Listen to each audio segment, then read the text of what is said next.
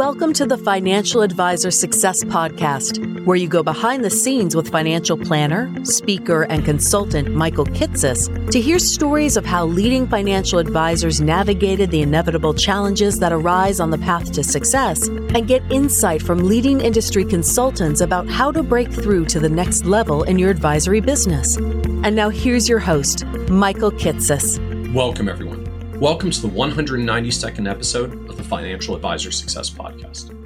My guest on today's podcast is Paul Pagnato. Paul is the co-chairman and chief visionary officer of Crescent Capital, a multifamily office with nearly $9.5 billion of assets under management for just over 600 ultra-high net worth clients. What's unique about Paul, though, is the journey he's had as an advisory firm owner, from a nearly 20-year career at Merrill Lynch to breaking away to work with Hightower Advisors as a partner, deciding to go out entirely on his own as an independent RA to build his own vision, and then deciding to merge his multi-billion-dollar advisory firm into Crescent and give up control in order to further expand the reach of that vision.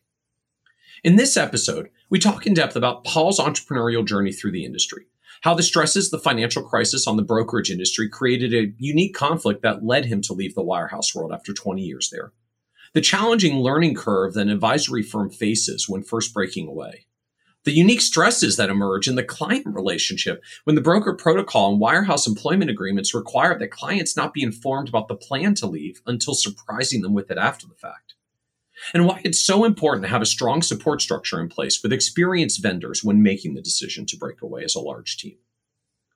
We also talk about the unique multifamily office that Paul built once he was finally able to go fully independent, the $90,000 a year flat fee structure the firm uses to serve its ultra-affluent clientele, why and how Paul's firm weave together tax services, legal support, and even concierge travel assistance into their high net worth offering, the unique approach of quarterly experiments that Paul's firm conducts on an ongoing basis to come up with new ways to serve clients more efficiently, and how Paul has been able to scale efficiently with a philosophy of always trying to outsource as much as he can.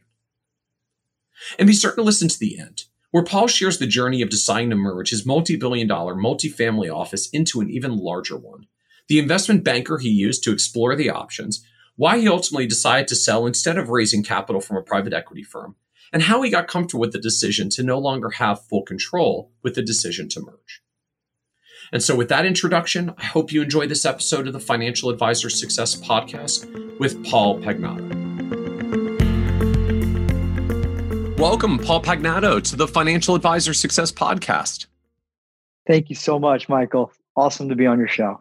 I'm really excited to have you on the podcast today and talking about what I think is one of the, to me, one of the sort of evolutionary areas of what's happening in our advisor world. I feel like it doesn't get talked about as much as it should, or at least not with the depth that I think it deserves, which is this movement from large firms, from wirehouses in particular, into the independent channel, which I know you've lived in all the various steps, like started out at Merrill Lynch, went to Hightower, who was one of the early platforms that was really supporting that transition movement, went fully independent RIA, separate from Hightower, have now merged with a larger RIA, and have lived, I think, a lot of these changes that are happening in the industry. And with the industry likes to talk about the billions of dollars that have moved out of some of the wirehouses, because like it's a big headline number. But I'm struck at the same time, we measure the number of advisors leaving wirehouses at like, wow, it was a really big quarter. There were like 10 or 20 big teams that broke away in the quarter. And I always look at those numbers. I'm like, between Merrill, Morgan, Wells, and UBS, there are about 50,000 advisors at wirehouses, which means, our debate every year is like, did 0.1% of them leave or 0.2% of them leave, which is not exactly a like avalanche tide of industry change. But some folks like you that run very big, very successful advisory firms are making this shift and moving around amongst the channels. And so I'm really interested and excited today to talk about more and understand just like what goes through your head as you're trying to think about these different moves and where to affiliate and what platforms to work with and when to be independent and when to work with larger firms, and just what that looks like in the world of clients you live in, where I know you work with some very affluent folks.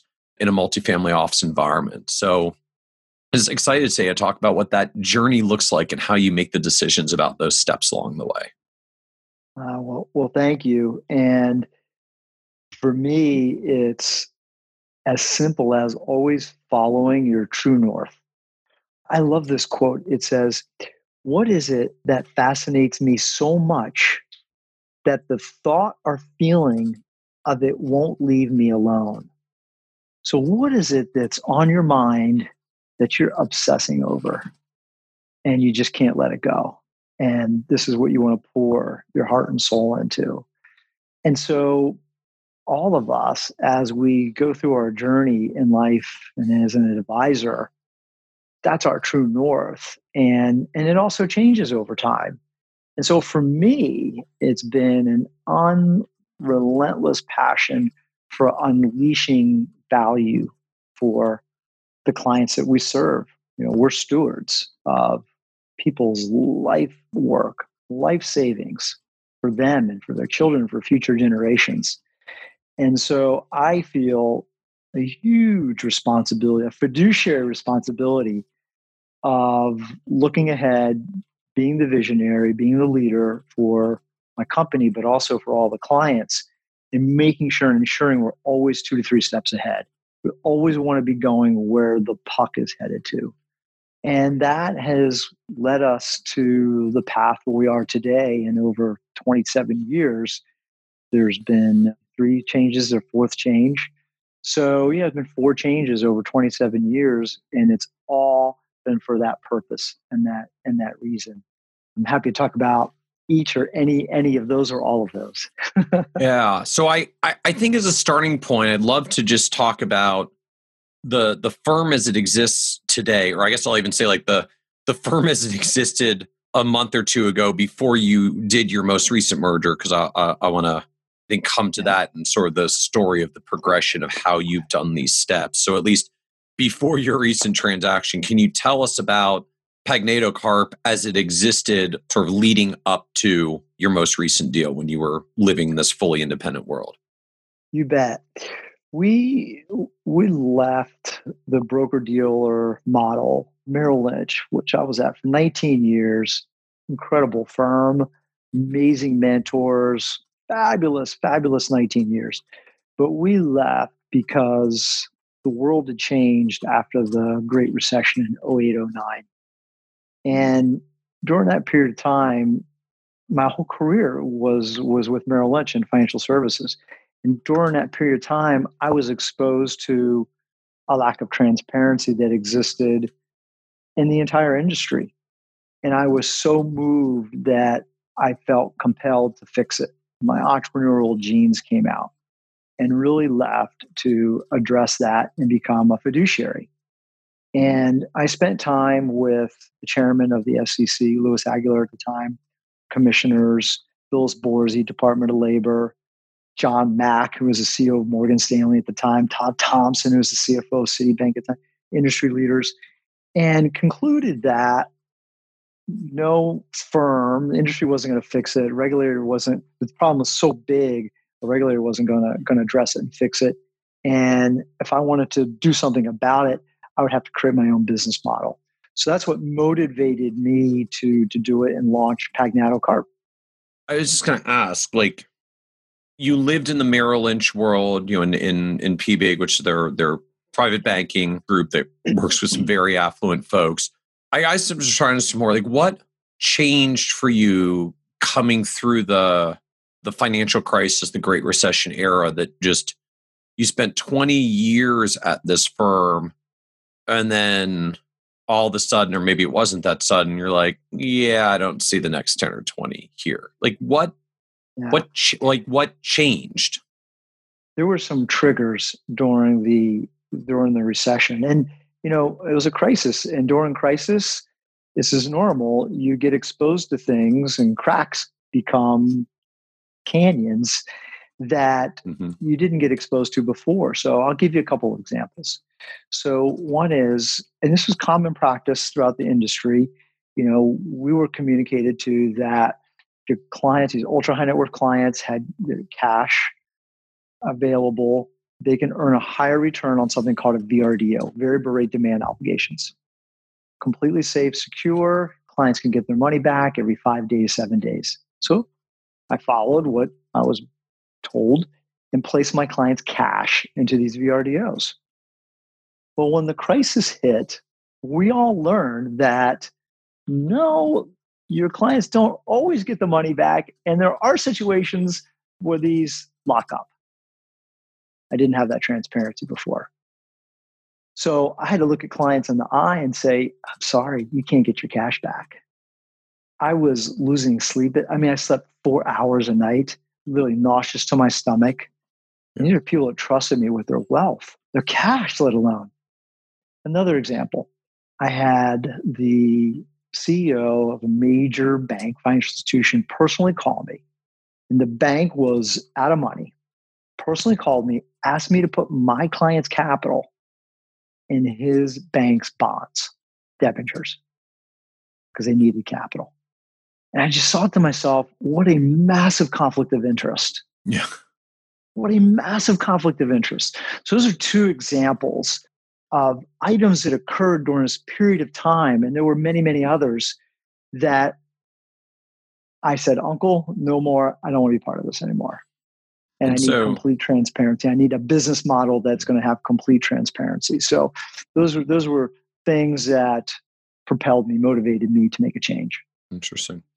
It just gets to, I think, this fundamental challenge that I feel like sometimes we don't appreciate about just the nature of the broker-dealer model. You know, a lot of the broker-dealer world is increasingly moved towards providing advice in lots of different ways because so much of the traditional brokerage business is just kind of becoming the technology, plumbing, and pipes. Like, I don't need a broker who's got a friend on the floor to execute a good trade for me. Like, I can just go to a .com trading website and hit a button and the stock trade happens. And I feel like sometimes we forget that broker dealers and wirehouses in particular do still sit at the center of the economic system of capital formation, right? Like just companies that need cash and borrowing and equity dollars in various ways and shapes and forms, and use the investment banking and brokerage system in order to raise capital and participate in public markets. And it takes moments like the financial crisis to sort of come back to like, oh yeah, I guess at the end of the day, if you're running a major Wall Street institution and there's a run on cash and you've got clients who have large piles of cash, that you might call one of your brokers and say, hey, we need to raise some cash. Can you call your clients and see if they want to invest in this thing like our bank's bond debentures because we need to raise some capital right now, right? Like, I think you put it well that when the crisis comes, I've always sort of been a fan of this frame. Like when the crisis comes, we tend to go back to our roots. So we tend to revert back to our base roots. And so when you get back to just the base roots of, particularly like New York Wall Street brokerage firms, you really get back to the core of capital formation, which is like what happens when a crisis comes. You need to raise cash, hold cash, borrow for cash, do those things that are absolutely essential for the financial system. But suddenly you may find you're not quite the advice-based institution you were before. You get back to the roots of capital formation, which is not actually necessarily very advice-oriented. That's why, the system originally separated the investment advisors from the brokerage firms, because the brokerage firms were in the capital formation business, which means, you got to sell bonds to investors to raise capital during a crisis, not give them advice about why they wouldn't want to buy the bonds in the middle of the crisis. That's the other side of the coin, not the brokerage side of the coin. And unfortunately, sometimes it takes moments like the financial crisis for those separating lines to suddenly come into sharp relief again. Exactly. So you hit this moment of saying, okay, I'm now suddenly concerned that the platform I'm with is really focused more on my client's capital and how it's being deployed than actually the advice I get to give them. And so you start thinking about doing something differently. So tell me more about what that discovery journey looks like, right? When you've only ever spent your whole career of 20 plus years at Merrill, it's one thing to sort of say, hey, I don't know if this current system is working for me the way that it is right now. It's another to actually figure like, okay, but what the heck are you going to do? Because I've only ever lived on this side of the mountain. I only know what the valley looks like on this side of the mountain. Yeah. So the caption, we don't know, we don't know, right? So I had to go on a due diligence mode and see the other side and understand what the RIA world is and understand what the other business models were.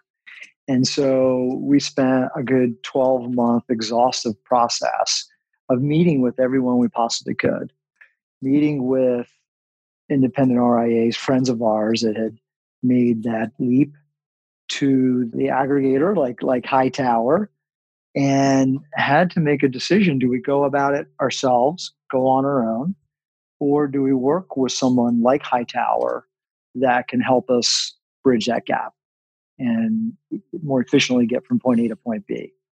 And we came to the conclusion that the differences are so big. You're now becoming an entrepreneur for the first time. You're going from being a founder, business owner from an employee, which I had been up to my whole career an employee, to switching from broker-dealer model to independence and everything that entails. And it's a lot. Now having to worry about human resources, payroll, taxes, renting space, hiring people, to the tech stack, to all of that. So we came to the conclusion that if we went out on our own by ourselves, cold turkey, day one, we would be learning. That learning curve would be at the expense of our clients and team members. And we didn't want to do that. And this was almost 10 years ago. And Hightower was one of the first companies to really help advisors that were breaking away from the broker-dealers. And we came to the conclusion that it was going to be in the client's best interest for us to partner with a firm like Hightower to make that transition. And looking back, wouldn't have done it any other way. So grateful for all their help and their support to get from point A to point B. It was still hard. It was, talk about failure, right? With lots of failure, we learned so much. It's a very, very difficult transition, but they made it easier. And it was a 10x increased client experience utilizing a firm like Hightower than if we just try to figure it out on our own. So, which I'm sure we still would have done. We would have made it happen, but it would have been a lot more challenging and expensive for our clients. So that was our decision process, almost a decade ago, and why we chose the path with Hightower.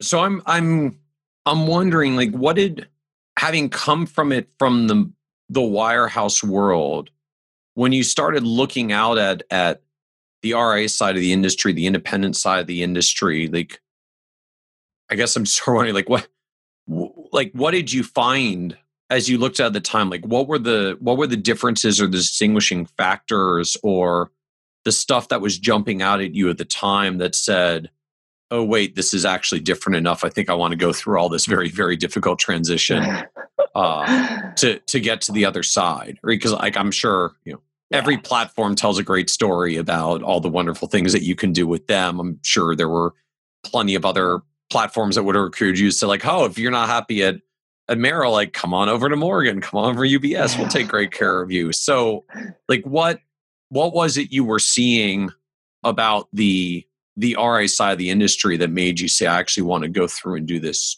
transition and change? Well, Michael, it was like being a kid in a candy store. You realize that you now had choices to pair with the client and what's best for them and their best interests. So previously, you didn't have the choice of where to place the client's capital. You had one custodian, it was who you worked for, and that was that. Now you have choice, multiple custodians, and some have positives and negatives, and you just pair up the positives with what the client's needs are. Cash, simple thing is cash. You didn't really have many places to park it before. Now you have a plethora number of places to place cash. The investment offering. Now the world is your oyster.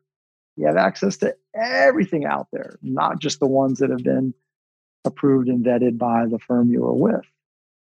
Reporting, the manner in which you report to clients. There's only one way that you could serve it up before. Now you had plethora of options of reporting. It even cracked open the door for us as we were so passionate about building out a family office. So we were able to do more things to help our clients free up their time. So it is like all aspects and the manner in which you serve and touch a client gets opened up. And that was so rewarding to us and so beneficial to the client. So think about before, if a client wanted to borrow against their portfolio, you're employed by that firm. You're not going to be able to negotiate against your own firm. So the rate is the rate. Now we're able to put it out to bid amongst multiple custodians, and the client's going to have a substantial line of credit against their portfolio. You're going to get the best. You're going to go with the best terms. Whoever's going to give us, you have competition. You have competition out there, and it was just beautiful. So the terms for our clients just got better all the way across the board. Yeah, and this dynamic of all the different choice. I mean, I sort of take it inherently in how you're describing it, like the volume of choice for you felt good. Because I know for some it's like, oh my Lord, like there's so many choices, it's overwhelming. Like I don't know what to do with this. That it sounds like that certainly was not your concern around this. It was not.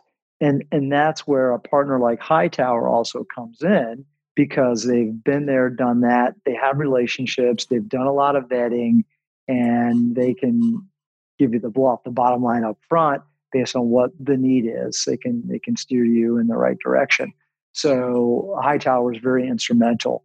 But after a few years, you figured all that out, and you know the new landscape, you know the players, and you can very quickly, our internal AI kicks in, and we can very quickly make a decision on what's best for the client. So as you looked at this transition for Hightower, and I'm going to imagine they've changed their structure quite a bit over the past 10 years. So I'm sure their deals don't look the same way anymore. But like, what was the structure when you were going to it at the time? Like, was this an equity deal? Was this like a pay basis points for platform deal? Like, how did it actually work? Yeah, so this was, again, quite some time, almost a decade ago, and you became a partner with Hightower. So you received equity in the firm. And then they also advanced you some capital for that gap period between when you left your firm and you don't have any fees coming in for clients, and you're transitioning your book of business of your clients. So they provide you capital for that transition period. For us, we never did it for those reasons. So we never did it to be an equity stakeholder in Hightower. But I know a lot of people did, and I'm sure it's been very rewarding for them. That wasn't the outcome we were seeking. That's not why we did it. We did it 100% because of the client and when we wanted to be independent fiduciaries. So that's why we did it. But economically, that's how the model was at the time. And you're spot on. That was, I'm sure, an old model, 9-10 years ago. And so the essence of it was like, if you're coming to the table with some amount of revenue and some amount of profits, that's like exchanged in kind into equity of the firm. We've done the math. Correct. You'll be about 5% of the total profits, so you'll get a 5% equity stake for contributing your share of your practice into this larger business entity. Something to that effect. Yes, and simply put, yes. More complicated than that, but yes, it was a ratio based on the revenues you're bringing to the firm and your ownership of the firm. Okay. And as you looked at this path with Hightower, like, were you looking at other options as well? Were there even other platform options to support you, or was this essentially like, we can do this guided with Hightower, or we can completely take the leap on our own and just put our independent RIA stake in the ground and figure this out? Yeah, there was three paths. It was partner with Hightower, and they were really the only significant player at the time as far as an aggregator. And then there was partner with an existing RIA. Some friends of ours had also departed and set up their own RIA. So we had the opportunity to have a partnership with somebody that been there, done that. And then third was create our own RIA. Those were the three paths. And we felt it was in the client's best interest, the smoothest transition, partnering with Hightower. So you mentioned like it is still a difficult transition. What were the blocking points or the surprises that cropped up as you actually got into it and did the transition and had to live all the stuff that came along with it? Yeah. So think about it. I'd been at Merrill Lynch for 19 years. So you are in a moment switching 19 years worth of work, systems and processes and intellectual capital and data overnight into a new custodian, new platform, new reporting, new toolkit, new business, RIA. And so it's super, super intense. Literally 7 days a week, 18, 19 hours a day for the first 3 months, just all out. Just simply the sheer volume of helping clients get from point A to point B and transitioning everything for them was a lot of work for all of us. After the first 3 months, then maybe it was 6 days a week. I would say it was about 6 months before we could just like breathe, before we could, not have to worry about, putting in a Saturday, Sunday, not, go home and have dinner with the family. So it was a long time to get from point A to point B to transition.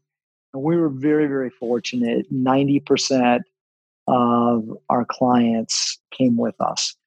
And I think part of that was I wasn't given a book of business. I wasn't given clients to work with at Merrill. So all the clients that we were working with, we had brought on ourselves, right? So it's very, I believe it's very different when a firm provides you with a client versus you bring a client on. So the trust, the trust is the bond is much, much stronger when you're the one bringing the client on board. They're investing in you. They're trusting you versus the firm. So I think that's why we had such a high rate come over with us. Yeah. Well, and I was going to ask along those lines, I know for so many that live in the world of companies like Merrill and Morgan, you sell that marquee name at the top of your business card and your letterhead. That's part of, why should I work with you and trust you? We have nine bajillion assets across every continent of the globe. Like there's a certain power and gravitas that goes with that. Like it's not coincidental that highest net worth clients are still overwhelmingly disproportionately working with major firms because of the kind of the implied security and stability that goes with that. So like how does that conversation go when you're reaching out some very affluent people that may have at least had a material factor of trust in the strength and stability of that major firm, and you may have sold that strength and stability as an asset and a selling point, and now all of a sudden you have to take the thing you sold as an asset and say no, that doesn't matter anymore. I'm doing this other thing instead. Like how does that conversation go? How do you talk about removing Merrill from the equation and keeping clients on board and trusting? Well, the most important thing is you make the conversation all about the client. You don't make it about yourself as the advisor or the firm you're going to. You make it about the client. And when it really is about the client, and that's why you did it, that becomes easy. So nothing was perfect. I'll give you some different examples of dialogues that occurred, but we literally had our talking points, our list of data points that we would explain to each client when we spoke to them why we were leaving Merrill after a 19 years successful career, walking from everything to going independent. And those things range from now being a fiduciary to having superior lending rates, to having a broader family office, to all items about the client. So explain why we moved, why we're making the move for them. And because that's what they want to, it's about them, right? So they love us, but it's about them. So doing that is absolutely critical. Now, having said that, different human beings process differently. And so you have situations you cannot predict in advance who's going to react which way. You just can't. It's random. So we had most situations, most dialogues where the client was like, that's awesome. You're becoming more entrepreneurial. I was an entrepreneur. I get it. I am so happy for you. And they were just genuinely happy. But then you would have some that would make comments like, well, we met last week and we did a portfolio review. I thought we had a bond of trust. Like, I trusted you, you trust me. Like, how come you didn't say anything? Right? And then you try to have a conversation. Well, I'm not legally allowed to. It would have broke my employment contract. It would be broke. Right. I could have broke SEC laws. But you know what? They don't want to hear that. They felt that the trust was violated. They felt the trust was violated because you had to do it with zero notice, because that's the nature of the breakaway deal. If you tell anyone you're thinking about leaving beforehand, you're violating your employment agreement to the current firm you're with, so you can't sell away. Yep. And so that restriction meant from the client end, like, we've been chugging along fine. I thought we had a bond of trust, and you just overnight ghosted out. I guess we didn't have the relationship I thought we did. Exactly. Which has to hurt, because you literally legally couldn't do anything else. That's right. That wouldn't have been the right thing to do. So very challenging. It hurts your heart, listen to someone say that to you, right? It's like someone you love and you trust, and they're telling you that you broke your trust with them. It's like, oh, but no. So those are hard. And so do you get any awkwardness around things like, well, now I'm going to have access to superior lending rates? Like, well, Paul, I thought you represented a great firm that already had great rates. Or like, well, we'll have broader family office experiences. And like, Paul, I thought you were at a firm with like $5 trillion. Like, you were already supposed to be giving me everything that you guys had. I mean, do you get conversations or questions like that crop up? Or is that just like fears we put in our own heads, but not how clients process this information? Yeah, that was more fears that we put in our own heads. It was more fears in our own heads. And what I learned from that experience is, 90% came over. The ones that didn't come over, they were more brand buyers, right? Some people are going to buy a pair of jeans that's Levi Strauss because it's Levi Strauss, or they're going to buy a Mercedes because it's a Mercedes. And you're not going to really change their mind. That's their DNA, and that's what they want. So individuals that were buying the brand, wanted the brand, have the comfort level in a Merrill Lynch as an example, they're going to be very hard to move.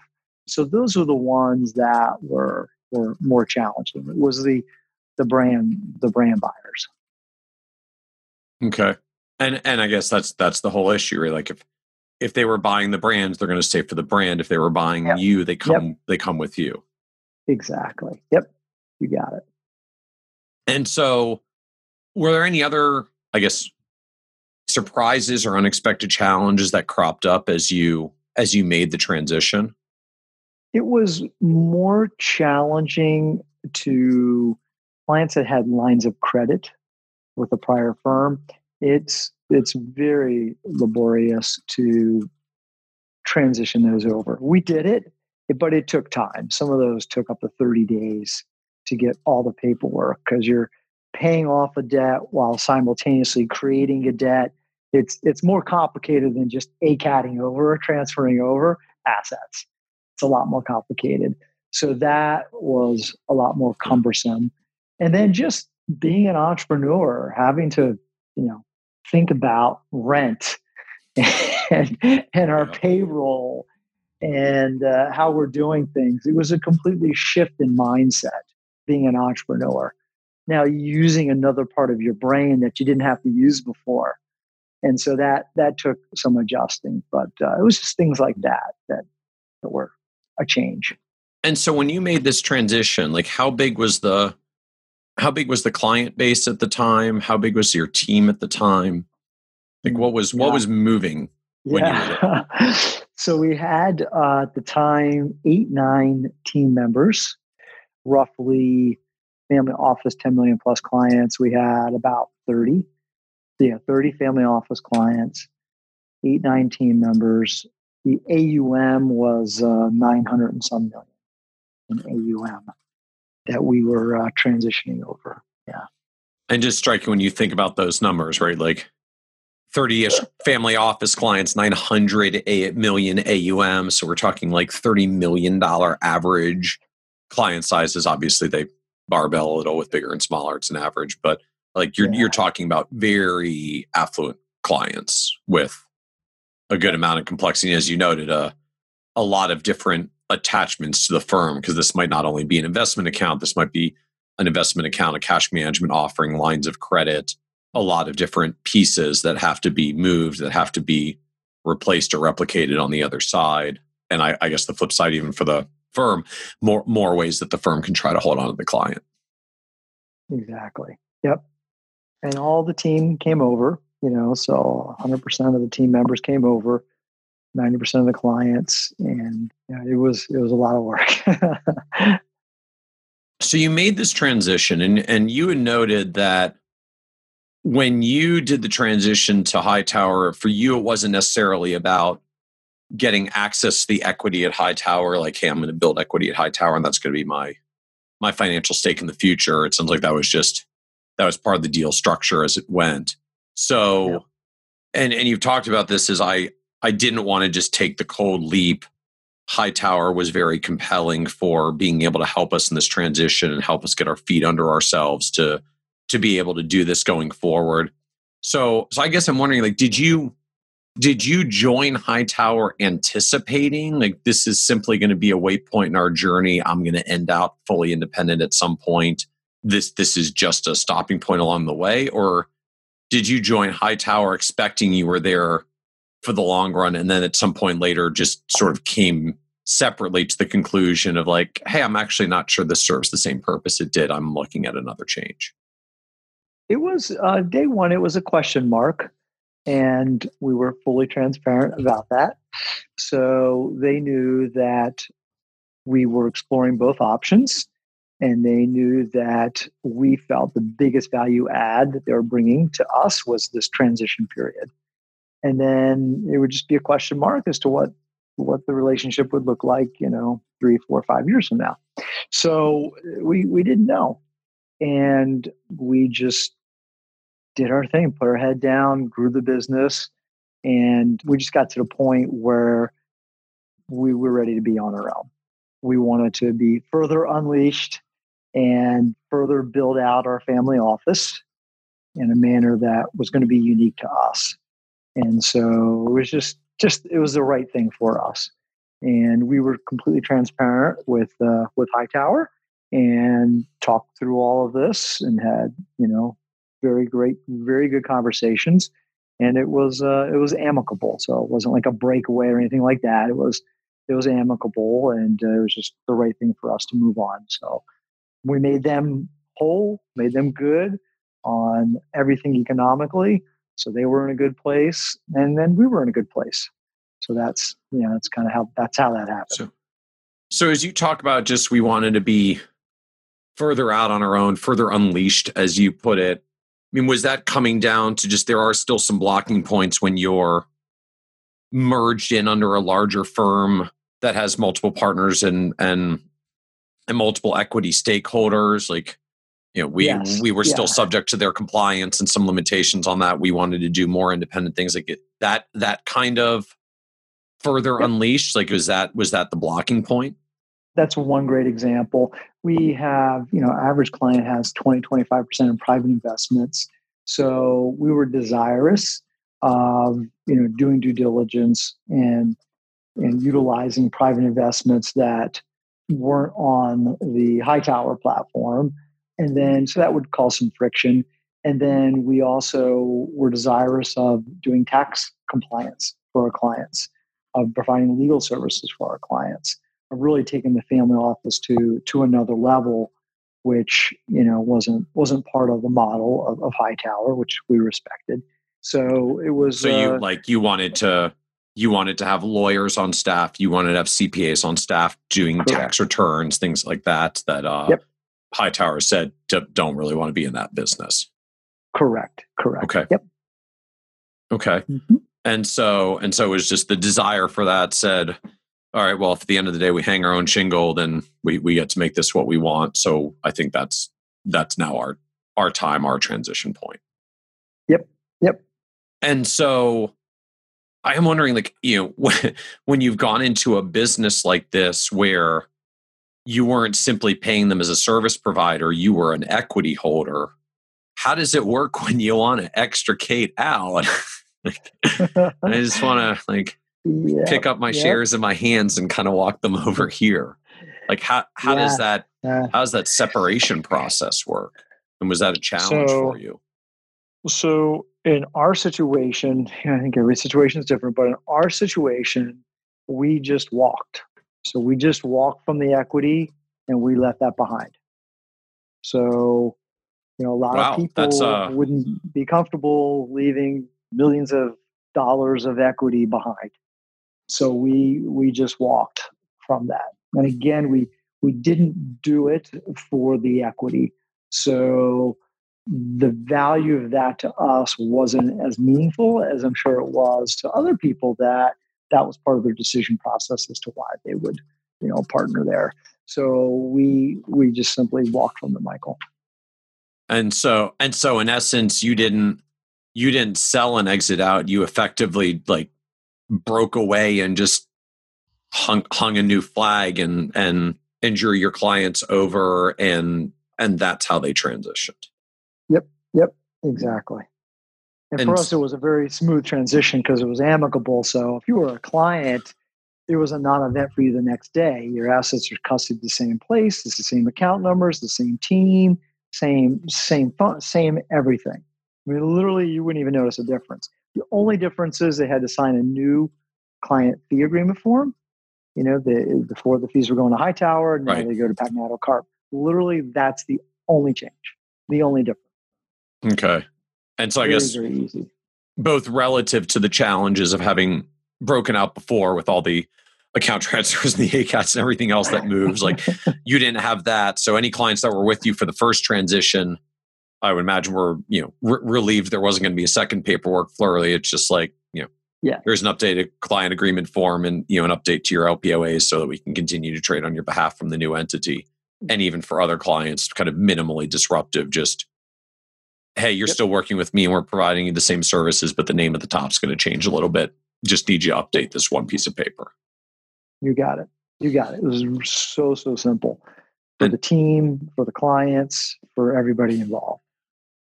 And so I do have to ask of this, like walking away from the equity piece. You did have an ownership stake, a legal right piece to a slice of the business. Was it problematic to try to extricate equity or buy or buy yourself out, or I guess not buy yourself out, but like get bought out, sell your shares back? Was there not an interest of like, hey, at least this can be some capital we put in for the next stage because we get a liquidity event leaving the old one? Was any of that on the table for you? A couple things. So, at the time, it was 9-10 years ago. At the time, Hightower didn't have other partners that had gone through this or done this. So they didn't have other people other individuals that owned equity that were not partners. There were not advisors out there that owned equity that were not part of the Hightower ecosystem. And, and they were not desirous of that, which I fully respected. And, and then the partnership legal docs were such that, if we left or walked, that we'd be foregoing that based on the time period that we were there. So, the legal documents were very clear about that. And we knew that. We had full transparency going into it. And right or wrong, it just wasn't that. It wasn't meaningful to us. It was not a high priority. It was more important to us to have an amicable transition and a smooth transition for our clients and for our team. That trumped. That was way more important. Okay. And so we didn't try. We didn't try to have that investor own it. Okay. Yeah. So just part of the nature of the documents in the first place were, I guess, limitations or call it handcuffs in air quotes of, your shares may be forfeit anyways if you leave in a certain time period under certain circumstances that you were going to be triggering. So you get this choice, like we can fight and still try to hold on to our equity, but risk having a less than amicable separation, or we can go and say, look, we want to make a transition and break away. We're going to bring our clients in revenue, but you guys can keep your equity. So at least you lose the value, but you recover the equity value at the same time. Can we call it even Steven and just move on? Because obviously they don't want to buy back your equity while you literally take the revenue away. That risks putting them in a negative position, which of course is why they put provisions like this in their documents. So it sounds like that was the conclusion. Like, if you don't fight us on our revenue part, we won't fight you on your equity part. And we're both reasonably even at the end of the day, and we can go on with our lives. Yep. It was fair. Yep. So now you're entirely out on your own. I think we're at like 2016, 4 or 5 years ago now. Pagnato Carp now exists as a standalone advisory firm. So what was the vision at that point, and what were you building? So as you've noted, like you had an interest in more private investments, more legal services, more tax compliance support for clients. So as you set out into independent RIA realm to hang your own shingle and say, okay, now we can build whatever we want, game on. Like, what did you build? What did the firm turn into? What was this multifamily office offering that you developed once you were out on your own? So Pagnato Carp, became a family office company. That was the transition, as the company was now a family office company business. Our vision, or MTP, massive transformational purpose, was to positively impact 1 million lives through true fiduciary standards. Think of that as standards of transparency. So that was the vision. That's our MTP, massive transformational purpose. And the company became a family office company. And that's what we are today. And that's what we're doing today. And all those things hold true. So that was the breakthrough in the next sequence of our journey. So I have more questions about what that looks like in practice, but you used some very interesting labels there. So what is a master transformational purpose, and where does this come from? Yeah, massive transformational purpose. So MTP. So I learned that. So I attended Singularity University. It's out on the West Coast, founded by Peter Diamandis and Ray Kurzweil. And in my, in the teachings there, they teach you and really encourage entrepreneurs to create a purpose that is way, way beyond themselves for the organization, and something that every team member, every person in the organization can really get behind. And for us, it was very clear to bring transparency to a whole new level in the industry. So that was our ultimate vision. And we've, I think, done an incredible job with that. there are certain quantitative measures I can say that we have reached 1 million people with that, but there's always more work to be done. And then the other is our breakthrough value proposition. So the breakthrough value proposition is the family office, and to be able to give back time, right? An entrepreneur's most valuable asset, all human beings' most valuable asset is their time, to give them more time through our family office. Interesting. So you use this label, like we became a family office company. You were already in the business of family office, multifamily office. So how do you explain or distinguish, like what does it mean when you say, like, well, now we're a family office company, like capital letters? What is that and how is that different? So now we're able to not just help clients with their estate planning, but provide legal services. And now we're able to not just help with tax planning, but actually do the tax prep, do the tax compliance. And now, we were able to take our lifestyle services way beyond the traditional concierge type services of travel and booking a hotel and things like that to wellness and well-being, and create strategic partnerships with companies like Pinnacle, Namaste Wellness. So we're able to take that to a whole new level. And that's a never-ending process, just continuing to round out and continuing to take these services to a new level. So for us, it was unleashed, the world's our oyster, and everything that a CEO, founder, an entrepreneur needs to be able to take off their plate, and things that they want for us to be able to take off their plate, we can now do. We don't have any constraints. So and it was very inspiring to us.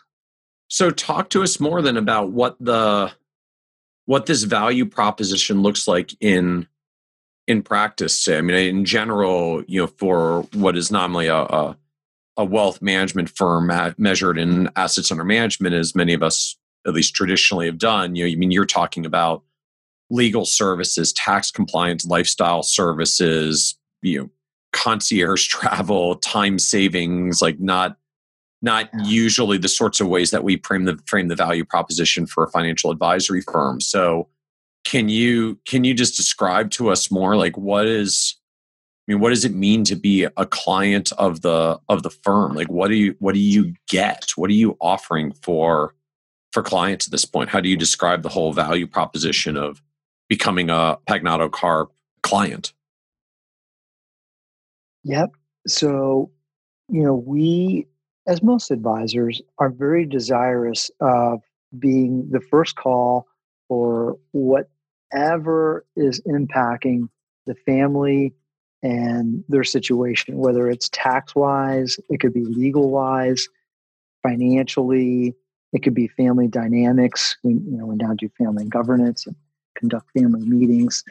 So we now have the capability of doing all of that under one roof, which is just so spectacular, and it just makes things so seamless. So our clients, before, so say they have a relationship at a great firm like JP Morgan, they have their financial advisor there.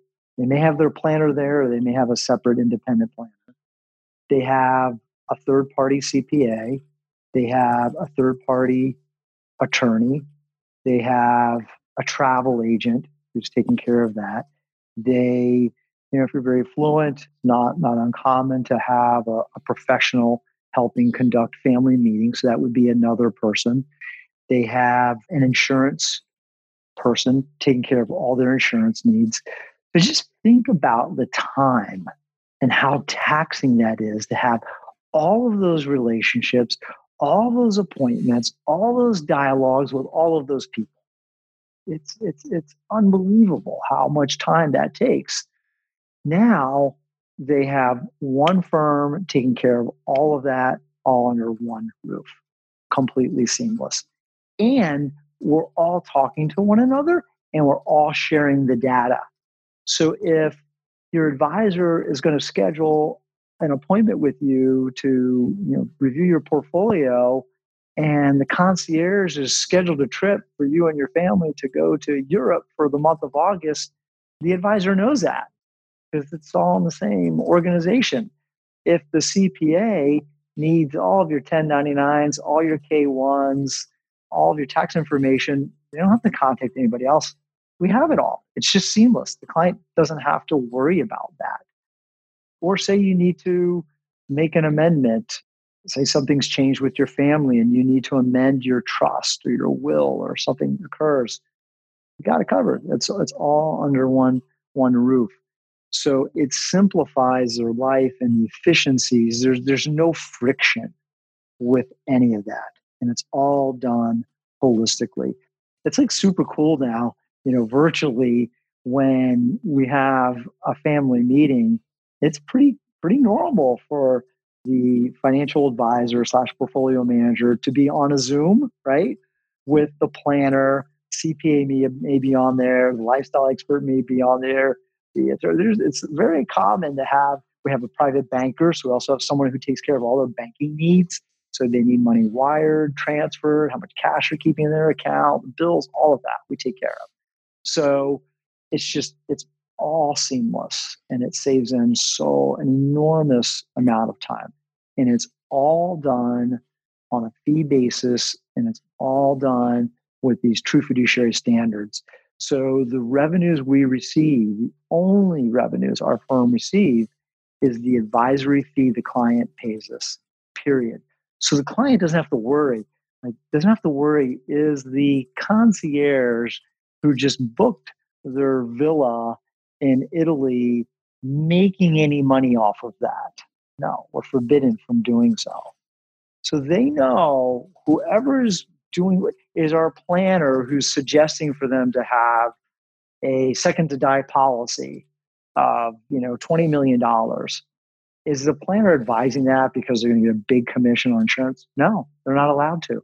No commissions allowed. So it's all done on a true fiduciary basis so the client knows we always have their best interest first. So that's just kind of the wrapper around the family office. And so in essence, it's kind of that fee-only fiduciary framework. We will not draw any commissions or back-end dollars because we want to be able to say to our clients, like, no, truly the only thing you pay us is what you pay us. You got no revenue share, right? So if we have assets or we're suggesting a certain custodian for them, it's not like that custodian is providing us soft dollars or revenue share or anything to place assets there. It's clean.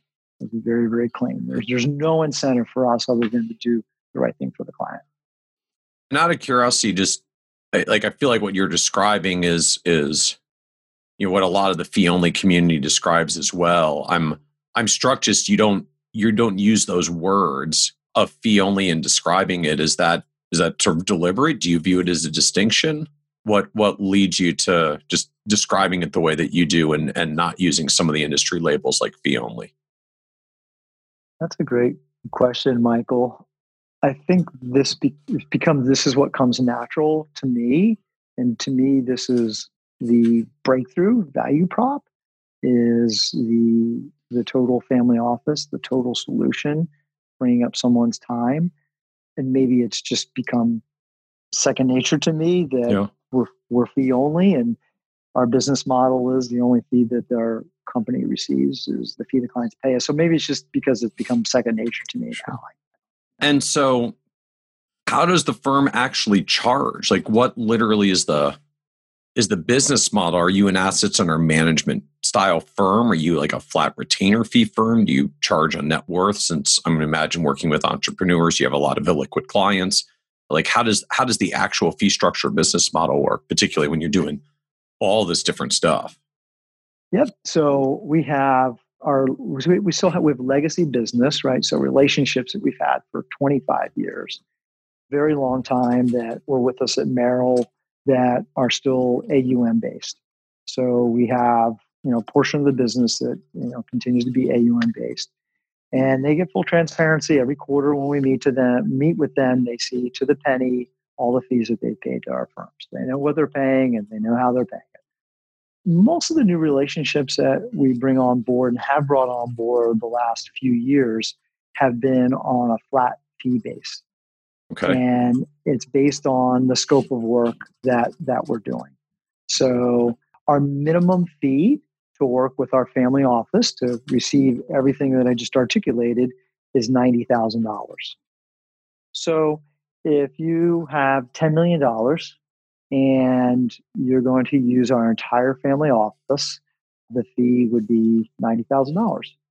If you start to go outside the scope of the work, so say you need us to manage not just one portfolio, but 3 or 4 or 5 portfolios.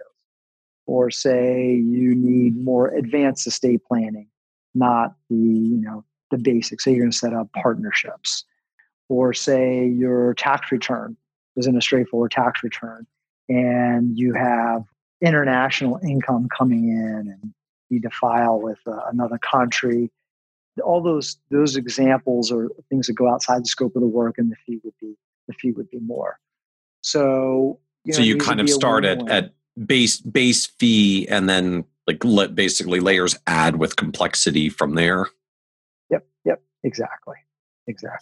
But it's otherwise as long as I'm happy with my core scope of work, I can be a 10 millionaire, I can be a 50 millionaire. It's my same $90,000 fee. You're not otherwise doing an AUM based calculation. Correct, and that's our desire, is to be fee based versus AUM based. That's our desire, and that's the way we're moving the business, and personally how I think our business, the wealth management industry, will ultimately be moving towards. Yeah. And so in this framing of a $90,000 fee, this is your management of all your portfolios, your annual tax return, legal advice to update your estate planning documents. What else is in there, just as you're describing to someone the proverbial. So Paul, what do I get for $90,000? I can hire a person, a whole person, full-time basis for $90,000. So what are you doing for me for $90,000? Now you're hiring a team of people. So you're not just hiring a portfolio manager or a planner. So you're getting a portfolio manager, you're getting a planner, but you're also getting an attorney, you're getting a CPA, you're getting a private banker, someone who's going to take care of all of your banking needs. We're going to do all of your reporting for you. You have a family, Dr. Orlando, you have someone to help you with family planning and governance and education, lifestyle. You have full-time lifestyle experts to help you, whether it's wellness or whether it's an event that you're having, or it could be a crisis that hits the family. You have people to turn to and talk to. So you receive all of that. And how does that work from a servicing end? Do I literally, as a client, get a team? Here's a list of 5 phone numbers and email addresses. If it's a tax thing, email Bob. And if it's a legal thing, send your email to Nancy. And here's a list of folks. Or do you do more of a here's your advisor will marshal all the resources internally, but we're going to just single point of contact for you, and they'll handle all the internal stuff? How do you actually structure and offer that model? So both. So what happens is you always have one point of contact, so you never have to worry about, who do I go to for what? So you always have one point of contact who can facilitate everything. And we term that person a family wealth advisor. But in addition to that, you have, and you will meet right up front each of the individuals. You'll meet your lifestyle expert, your attorney, your CPA, your private banker, your portfolio manager, your planner. You meet them all. You have their email. We actually give them, the Hollywood Squares photo. So literally they get a 1-page. They have the picture, the area of expertise, their email, and their cell phone number of each person that is their family office. So they interact with them. Now it's on Zoom. They have a 1-pager for everybody. And what happens is over time, as they begin to engage with the family office, they'll ultimately, you fast forward 3-5 years from now, they'll have relationships with everyone. So they'll have a relationship with Oleg, the CPA. They'll have a relationship with Wayne, the attorney. They'll have a relationship with Dr. Orlando. They'll have a relationship with, Steve, the portfolio manager. But, that takes time. That takes time. So out of curiosity, from the business end, do you end out with this like laddering of different subsidiaries where there's Pagnato Carp Legal, Pagnato Carp Accounting, Pagnato Carp Advisory that all roll up to one thing? Or like, can you literally put all of these services in one entity? Like, how does it work on the back end to be able to structure this? I know some advisors get very concerned of like, I don't want my IRS audits to be all up in my RIA records. I don't want my RIA auditors to be in my, lawyers' correspondence. Like, how do you actually structure this, or do you build those kinds of separations? So you have most of it all goes directly to Pagnato Carp, the legal entity, Pagnato Carp Partners. There's tax services. There's another LLC that's been created, which is 100% owned by Pagnato Carp. Right. And then the legal piece, to be able to provide legal services, to draft documents, need to be a law firm. So we have a relationship actually with multiple attorneys, law firms, where they are on retainer for us. So what happens is, if you were a client, in addition to signing, the advisory fee agreement for Pagnato Carp, you would also sign an engagement with that law firm. And that's how they're able to legally draft the documents for you. As long as it's within the scope of the work, Pagnato Carp is paying for those services. Okay, so effectively, like, tax services is literally your entity, legal subsidiary.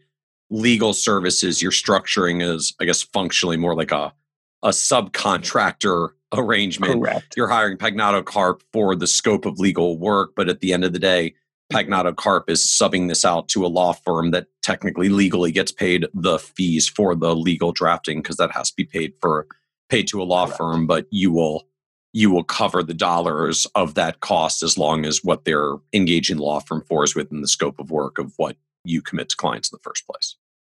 Perfect. Yep. Bingo. You got it. Yep. And so what about in services like private banking? Is this like an extension of what RIA custodians offer? Is this a whole other subsidiary or external relationship as well? It's all within Pagnato Carp, and we have private banking individuals that's their job, is to help manage the cash flow, wire transfers, all of that. And they will work with, it could be the custodian that their assets are held with, or it could be a third-party bank that they've had a long relationship with, but they can handle all of that for them. And so with so much industry buzz these days around things like cash at custodians, the profits that custodians make off of cash. I think Schwab now, it's almost 60% of their entire revenue is cash management. Like, we think of them as an RIA custodian that holds our assets business wise, like they're a cash management firm with a RIA custodian side hustle. Like, what happens in practice with a firm like yours? I mean, are you doing a lot of work with outside banks and moving money around and shopping for yields, or does cash management mean something different in your world, in your clientele? Yeah, it's exactly what you said. So we are micromanaging that, and we're making sure that their cash is placed in a safe location that's the highest yielding. Now, as we all know, rates have come down, but we have negotiated like super, super good terms. So with some of the custodians, we have a relationship where they're receiving the institutional money market rate as if they have $10 million, and a normal client would take $10 million to be able to have access to that.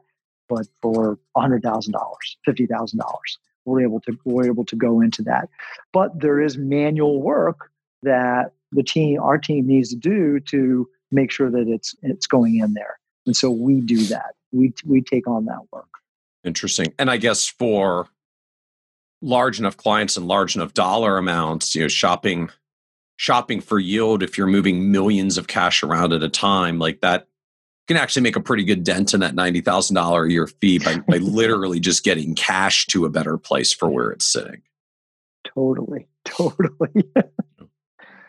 And you've mentioned as well, like a lifestyle expert. I think you mentioned Dr. Orlando at some point. So what is going on with lifestyle and medical and doctors on staff? Like, what are you doing and offering in this regard?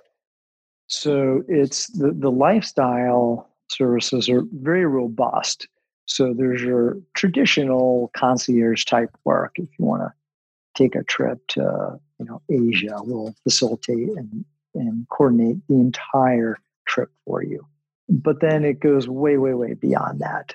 Say you have a family emergency. Say you have a child that's in college and needs medical help, or you need to get that child home. Or say you have a child who wants to go do work over in, Ethiopia, and you want to make sure that the security is in place for your child going over there. Or say you learn that you have a family member that has an addiction problem or issue, or there's some friction amongst the family for some reason. They can come to us for all of those items. More timely recent example is the COVID era that we're in. So we struck a relationship with Pinnacle Care. So our clients now have a hotline. So if they feel that they or one of their family members may have COVID symptoms, they can call and speak to an immunologist, someone who is an expert in the field. So it's pretty robust. Say you're a client and you want a new car. You tell us the make, model, color of the car. It'll show up at your house and probably at a better price than you could obtain on your own, because we buy so many cars for our clients every year. You're buying cars for clients. Yes. Yep. Yeah, we've been doing that a long time. So, if you want a Mercedes, we know the person at the Mercedes dealership that we work with who's like, ahead of the dealership. He knows us, we know them. There's no back and forth. They immediately get us like the best price, and you'll get the exact car that you want. So you don't have to spend your time doing that, and you're gonna get a very good price for your car. Now, Tesla would be the exception because the Tesla has to be ordered online. They're cutting you out of the picture, Paul. I guess you can go on the website and click the buttons for them. It's probably not as exciting of a thing to have delegated to you. So help us understand a little more, like the typical client. I mean, just who buys this at $90,000 plus a year? Yeah, so I would say, our experience is when someone gets to the point where they have $10 million investable assets, they have these needs. These needs become exponential for them. Not to say that someone with $5 million or $1 million doesn't have a lot of these needs as well. So, but we have found the value proposition becomes exponential when you hit the $10 million mark. And then it, goes up to, clients with $1 billion, with our partnership now with Crescent, billionaires. So, it's pretty wide ranging. Well, Michael, I believe, so our vision is to continually, we're a database technology company at the end of the day. We are working really hard to digitize all these aspects. So the vision is to bring that down to lower and lower thresholds. So from 10 million to 8 million, 5 million, and we're just going to relentlessly drive this down as technology allows us to digitize all these various different areas. Once something is digitized, then it becomes very, very highly scalable. So we're working super hard at that. But today, based on where we're at as a business, based on where the technologies are, $10 million, the value kicks in pretty strong. And it just strikes me when you do the math, like $90,000 on 10 million plus, like you're at 90 basis points, which is not that far off from what a lot of advisory firms charge, like literally just for investment management, never mind the full range of services that you've got here. And when you're at, when you get to $20 million instead, suddenly you're at 45 basis points. When you're $30 million, you're at 30 basis points. And you're, you quickly, as the dollars go up, get to price points that are, quite competitive and even lower than some other firms that are AUM based. Yep. Yeah, a lot of times we'll have someone just question us like too good to be true. We get that. Like, so you're telling me I'm going to pay the same fee that I'm paying with XYZ advisor, and you're going to do all these other things. I'm like, yep. And so I got to ask from that end, like, do you think about AUM model? Do you think about going back to AUM model? Do you think about at least having tiers? If you're at $50 million, it's $150,000 because you're probably going to have a little more complexity. And we're still for a 50 million area, highly competitive fee at the equivalent of 30 bips. Like, do you think about other tier, I guess, fee tiers or AUM or net worth based charging or something else to account for that? I think of it in terms of complexity and profitability to the firm. So if the relationship is taking more time, and because say they have $50 million, but they've done a great job with their estate planning and they have 10 different portfolios and partnerships, and they have complicated tax returns, it's not going to be a $90,000 fee because that wouldn't be profitable to the company.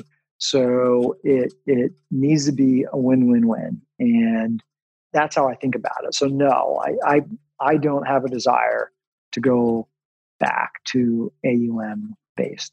We're leaning totally into fixed fee based on scope of work.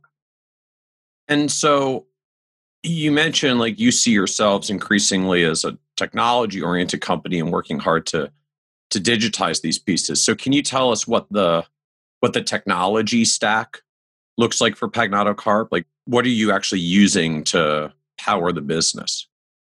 Yeah, sure. You bet. And to that point, so we have experimentation that takes place all the time.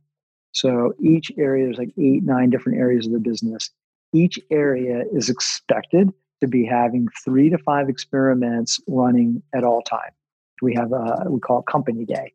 And once a quarter, those areas present to the entire company their experiments and what's working, what's not working. So at the end of the day, if the company has 30, 40 experiments taking place, all I'm hoping for is 1 or 2 to pop through, 1 or 2 to be successful. And that would be new value creation to the client. So then every quarter in, quarter out, we're unleashing more value for our clients. So it's a very experiment, data-driven organization. So I'll give you some examples of experiments that have worked that have now been positive for the company and clients. So, private investments have an abundance of paperwork, right? It could be 200 pages for one subscription. We actually quantified the time it took for one of our admin people to do the private subscription docs for a single client. On the average, it was about 5 hours of time for one subscription document for one client, all in. We completely digitized that. Completely. Now it takes about 3 minutes, and it's a much better experience for the client. Tax. We have digitized so much, and these are for ultra high net worth individuals, so much of the tax prep. It's unbelievable. So it's a better client experience and much more efficient for our tax practice. So some of these technologies are being employed. They were experiments. Reporting. We've used a lot of different reporting tools over the years. We had the Merrill Lynch tool. We've used Black Diamond. We've used Tamarack. We now use Addepar. And we have found, particularly the technology they have, particularly for the private investments, highly scalable for us. So I'll share with you, our business is 3 times the size it is today than it was 8, 9 years ago. And we have not had to hire any additional reporting analysts. And the end deliverable to the client is better today than it's ever been. So these are examples of technologies that are enabling the team to scale and provide a better experience to the client.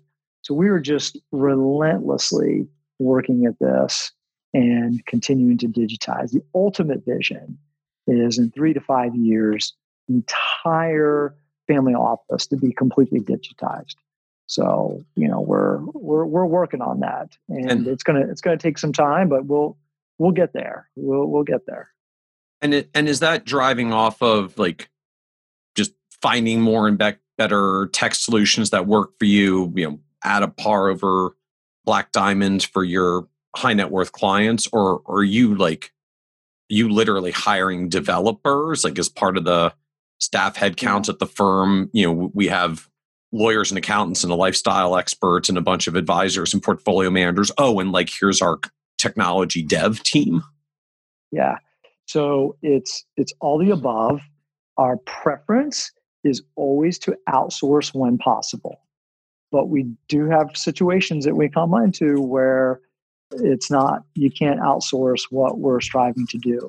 So if we're not able to outsource, then we'll look for a partner. So an example is digitizing the private investments, the alternative investment paperwork. So that one, we were able to find a partner to create it, design it. They own the IP.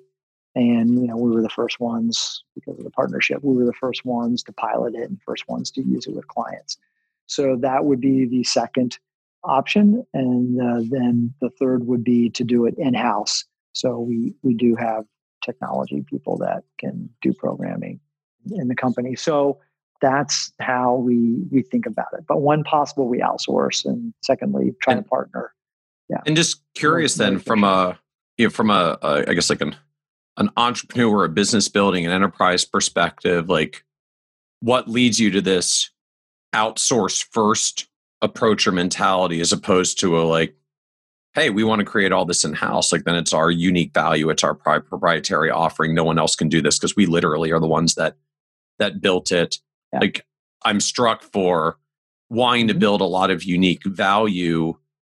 I feel like a lot of firm owners I talk to say, and it sort of ends with ... and that's why we build it all in-house. So I'm very struck that your go-to is the polar opposite viewpoint. How do you think about that?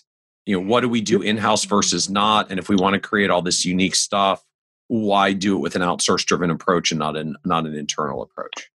Our priority is open source, community, share, everyone benefit versus being beholden.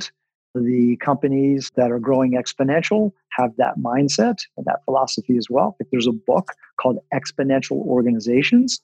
Salim Ismail, who was the creator of Yahoo back in the day, brilliant human being. So he wrote the book, Exponential Organizations. And anybody that's the DNA of a company who grows exponentially.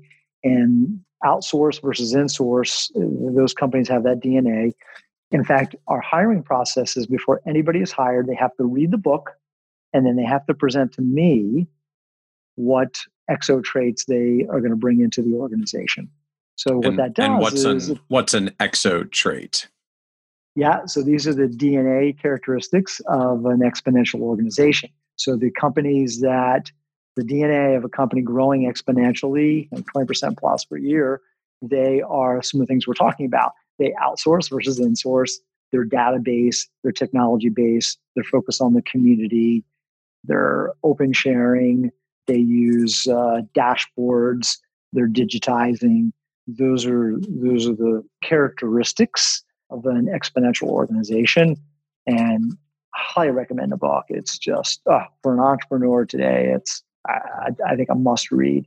So anybody we hire reads the book. So one, then they have total transparency and proper expectation on our organization and what they're getting themselves into and how we're wired and what the expectation is going to be on them. But then also it helps us to gain insight as to how they're thinking. Are they thinking linearly or are they thinking exponentially? So that's why we have that kind of decision tree for technology. And so like, you're building all this stuff. It's going so well. You've had your growth. And then a month or two ago, the news breaks that Pagnato Carp is merging with Crescent, which is you were, I think, $2.5 billion. They're something like $9 billion. So now help me understand, like, what leads you to this world of, okay, it's going so well. We've done this journey. Like, we were in Merrill. We went more independent with Hightower. We went totally independent so that we could build whatever we want and not be beholden to anybody else. And now we're merging. So help me understand, like, what changed, what shifted, what makes you leave a firm like Hightower, but then join a firm like Crescent? Yeah. So it gets back to the fundamentals of following our true north, our massive transformational purpose, and continuing to grow and make a greater impact, and unleash more and more value for our clients. Fundamentally, that's what happened. But specifically, there are three reasons. So I have, as a business, as you grow, you hit ceilings of complexity. Then you get through the ceiling of complexity, you grow, then you hit another ceiling of complexity. Yep. This is just the life cycle of every business, every entrepreneur. So I had 3 ceilings of complexity that I was hitting. Number 1, we needed to expand nationally. Number 2, I needed more capital to fund some of these digital initiatives, these technology initiatives we were talking about. And then third, I had a junior partner who wanted some liquidity. So, and he was awesome, partner of mine for 20 some years. And he's been desirous of some liquidity for some time. And as you've duly noted, we didn't take chips off the table when we left Merrill, didn't take chips off the table when we left Hightower. So he's like, all right, come on, Paul, it's been 20 years. you got to give me some opportunity here, man. You got to give me something there. So I felt an obligation to David for that. So those are the 3 items I was solving for, and hired an investment banker, Raymond James, Liz Nesvolt, and Jeff Brain. You probably know them, wonderful people, to help me solve for these 3 ceilings of complexity. And there were 3 options. The options were establish a large facility at a bank, a large line of credit at a bank to provide the capital for these 3 items. Number 2, have another partner come in with permanent capital where I would remain in control, minority partner. And we found a person for that. And we also found a bank to provide us line of credit. And then thirdly would be to find a larger strategic partner like a Crescent to really merge the companies together. And transparently, I never thought it would be the latter. I never thought it would be totally letting go and merging with somebody else. I thought for sure it was going to be permanent capital or a line of credit. So, the beautiful thing is I had all 3 options on the table, and I came to the conclusion that I didn't want to lever the company up. I didn't want to take on all that debt. I didn't want to do the bank facility. The permanent capital would have been great. It would have been satisfied, my junior partner, David. It would have brought a little bit of capital in, but not the capital that I needed for the ambitious plans to have a national practice and to build out the technology that I'd like. And so when Crescent and I had a relationship with Eric Becker, one of the founders. We both serve on the advisory council at Fidelity. So I knew him for a couple of years. We had a relationship.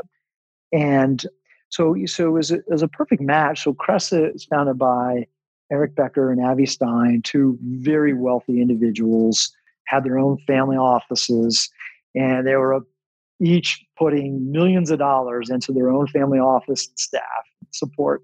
And they both came to the conclusion that this sucks. Like I'm spending millions of dollars and it's still a bad experience. So they're like, and they were friends. So like, well, let's do this together. Okay, let's put our family office together and let's create an RIA and let's invite our wealthy friends to be part of this. And let's blow this out. So they did that. And a year and a half into it, they're like, this is a lot harder than we thought. We need some help with this. And it was the same time that I was looking to solve for these ceilings of complexity. And so it's really been just a great, perfect match. So they were able to help, take tips off the table for David.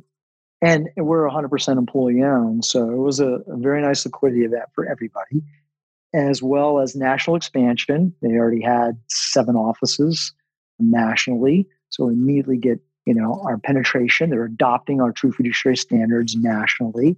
They're adopting our family office nationally. And they have capital to fund, on a much grander scale, the digital vision that we have. So that's how this came about. And that's how we solved for the ceilings of complexity, which is ultimately going to unleash more value for our clients and just the next evolution of the business. Yeah. But I never thought I would land here. Yeah. Never thought that would happen. I never thought I would give up control. That be it. So I am a co-chairman of the new company. I'm the 3rd largest shareholder next to the 2 founders, Eric and Abby, and a board member of the new entity. So, I was just saying, just like, how do you think about control and control dynamics, especially having spent the past 10 years of the journey towards kind of on this arc of more control and more freedom to unleash all the ideas in your head? Yep. So at the end of the day, the same problem that what's in the best interest of the client, the team members, and then last, me, the shareholders. So as I think about that, it was more important for me to give up control to be able to impact more lives, for the clients to have a better experience, and the team members to have they have an abundance of opportunities now. So Oleg, who headed up our tax practice, he now heads up the tax for nationally for the whole firm. Right. Lori's doing lifestyle services. I could go on and on and on. So it's just really awesome to see these bright individuals have now so much opportunity, so much upside professionally. So that's, so I, had to let go. But, I'm not totally letting go. Don't get me wrong. I mean, I'm very involved with the decisions. Yeah. So as you look back on this journey, what surprised you the most about the path for building an advisory business? The amount of entrepreneurial spirit that goes into this, the opportunities are so abundant. The ability, we're in this passion economy now where people can have a voice, right? That's why YouTube has exploded and Snapchat has exploded. That's all of these are providing voices and tools for people to express themselves. And that's what I think makes an RIA so beautiful. And that's why all these RIAs have popped up, because these entrepreneurs can express their unique abilities, their genius, their gift. They can be who they are. And what happens is then they are highly attracted by other people that are like them and that want that. And that's why it's so beautiful. Like you, Michael, you have genius and unique abilities that I'll never have. And you're going to attract people that would never be attracted to me. And your firm, the same. It's just different. I've never competed against your firm. It's like unbelievable. Yeah. So it's just for both being, we were $2 billion plus firms in the DC metropolitan area. I literally don't ever recall a situation where we were talking to the same prospect. Right. So it's beautiful. So that's one of such a unique attribute of these RIAs and advisors. So I think whatever we can do to help people in this passion economy to express their unique abilities is going to enable them to have the greatest impact on society and to people. So that just totally inspires me. So what was the low point for you on this journey? Giving up control. That was tough. Particularly for the most recent deal with Crescent. Yeah, the most recent deal. I will share, I'm a very transparent human being. I literally wrote the book on Transparency Wave. So, things are going along, cruising along, all good. And this was like 3-4 weeks before the deal was going to close. And sleeping, laying in bed with my wife. And I wake up at 2:00 in the morning and I'm bawling, crying. My just came out of nowhere.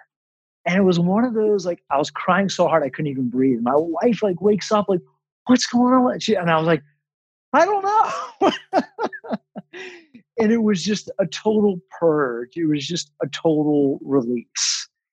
And at that moment I knew, like, okay, this is it. I'm ready to let go, my journey is ready to go to the next level and make a bigger impact. And I got to let go. So wasn't easy. It never is.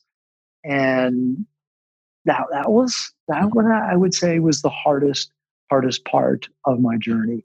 And how do you, it's behind me, and now I'm ready for my next challenge. and how do you figure out if these are the right people to be in business with, right? If you're going to go back into this world of shared control and minority ownership for you, like, what's the thought process or the vetting process or whatever it is that you will go through to try to figure out, like, are these really the people that I want to be in business with this way, and in giving up this layer of control that I spent years building? Yep.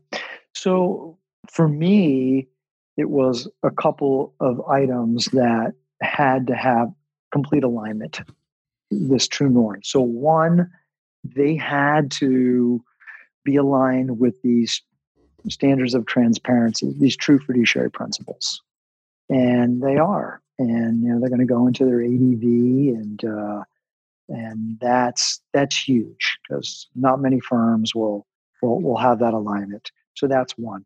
Secondly, had to share the vision of the family office, being a family office company, and the vision of experimenting, and the vision of relentlessly up in the ante, relentlessly unleashing more and more value for our clients, and the vision of employing technology to one day completely digitize the family office.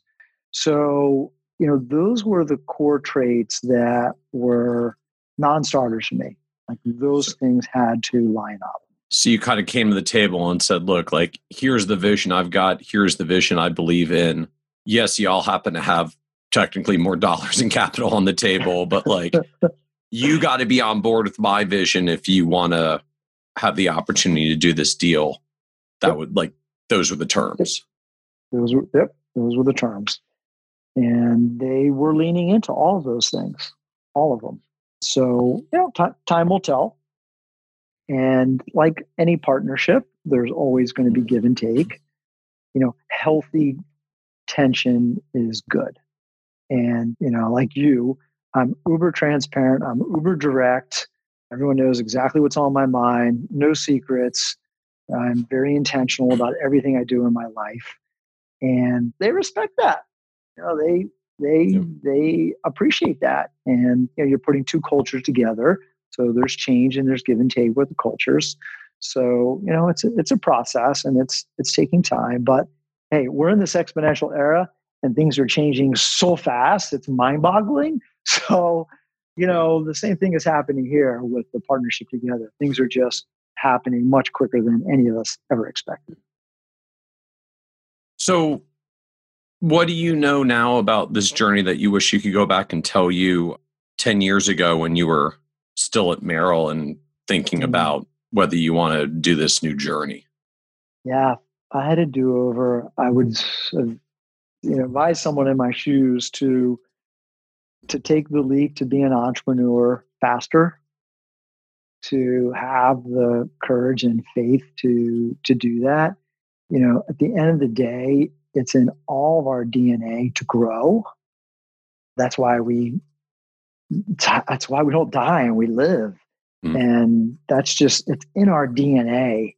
And like, don't be afraid. Put your fears aside and just do it. And it'll work out. You're doing the right things and you're following your true north. If you're expressing your unique ability and you can make a greater impact doing ABC, do it. Like, unleash yourself. So that would be the first thing. And then secondly, experiment more. My background is I was a scientist. I was a microbiologist, spent 5 years with NASA on a project. And so those were always my roots. But I went through this period of time where I didn't experiment as much as I should have. And so experiment. Don't be afraid to fail. Failure is success turned inside out. The more we experiment, the more failure we have, the more data we're collecting, and the quicker we're going to get to where we want to go. So every failure you have, don't let it bum you out. I know it sucks. Nobody likes to fail, but that's just a stepping stone. It's like, okay, I'm not going to do that. I'm going to turn left. And I will share with you my early days. I don't come from money. I didn't have a financial background. In fact, when I graduated college, I was financially illiterate. 50% of the people that graduate college are financially illiterate. I was one of them. I didn't take any business courses. I didn't know what a 401k plan was, how much to save for retirement. I knew none of that. And I completely changed careers. So I had no marketing experience, no sales experience, no financial background. And so I had to experiment a lot with marketing. And so when I got started, I did everything, Michael. I cold called. I did mailers. I did workshops, seminars. I formed networking groups. I walked door to door industrial parks. And some of those things worked and some of those things didn't. And the things that worked and gave me energy and I had success, I spent more time on and I went in that direction. And the things that didn't, I didn't pursue anymore. So like tremendous failure. And in my business, I have so much failure every single day. I'm failing at things. It's not easy making the transition from a player to a coach and a mentor, right? So when you're leading an organization, you're a mentor and you're a coach, not necessarily a player. And, I had to make that transition early on, and that's not easy. And you fail a lot. So you learn, I made wrong hires, and that's painful. So you learn how to hire the right people. You learn how to cultivate a hiring process, which can be a whole episode in and of itself, right? So I've had tremendous failure along the way. And what kept me going and what keeps me going after 27 years gets me out of bed and jumping out of bed 27 years later is the MTP, knowing that we're impacting so many people's lives positively and knowing that we're truly making a difference. So having been on the wirehouse side and you were there 20 years before you made the transition, like, what do people in the wirehouse world not understand about the RIA side of the business that still gets us to the point that at the end of the day, like we measure the number of people shifting channels every year as to whether it's 0.1% or 0.2% who broke away. Like, what is it that you think is going on that still the overwhelming majority are on the wirehouse side? Like, do we, as independents, not give enough credit for the benefits of the large firm environment, or is there something else going on? There's something else going on. Number one, it's compensation. Number two is education. And wonderful people, some really good friends, mentors of mine are still with broker-dealers on the wirehouse side, and super, super good people, and people that I would trust. So it's not about that at all. So, the business model, when we made the transition, we took a 50% pay cut. When we took the transition from the wirehouse broker-dealer model to pure independence, fee only, it was a 50% reduction in compensation. It's very, very meaningful. So There's not many people that are set up to be able to take that type of a cut in compensation. So that's number one, the compensation. And then number two, it's the education level. So about the model. So when I was at Merrill, I felt like I was a fiduciary. Always felt like I was doing the right thing for my client. But what I didn't realize is the toolkit I had, I was doing the right thing for my client, the best thing I possibly could for my client with the toolkit I had. But that doesn't mean it's the best thing for the client, right? So if I only had the option of putting my client's cash into something that was paying 20 basis points, I was doing the best thing I could as an advisor, placing them in the money market, paying 20 basis points. But if you're outside that ecosystem and they can earn 50 basis points, that's better for them. And if my client was paying, 2% on a line of credit borrowing against their assets, and that was the best thing I could do for them at the time, that was the best thing I could do. But outside somewhere else, if the client would only have to pay 1%, so that's the gap. They just not aware right. of the impacts of being in a different ecosystem. Yeah. Well, and to me, it's the sort of the sad irony of how the SEC has been updating the regulations and what they did with regulation best interests. They put this new requirement on brokers to say you have to make the best interest recommendation to the clients. As you know, like if 20 basis points is the best cash option we've got available, like you have to recommend that one to your clients. But no obligation on brokerage platforms, on the platforms themselves to say like, but maybe you should give your people a different option than your proprietary only one that pays less than everybody else and pays you more. And the part at the broker dealer entity level, the SEC entirely punted on, like no best interest obligation, no additional requirements, essentially just some layers of disclosure that we all know people don't really end up reading at the end of the day. That they doubled down on, you have to recommend the best thing available on your platform, but the SEC punted on, but your platform actually has to offer what's competitive in the marketplace, and they didn't put that requirement in. And as you noted, I think it becomes limiting as to how much change can really happen when firms can still offer whatever gives them the most dollars on the back end. Totally agree. It's the model. It's the whole business model. Yep. Could not agree more.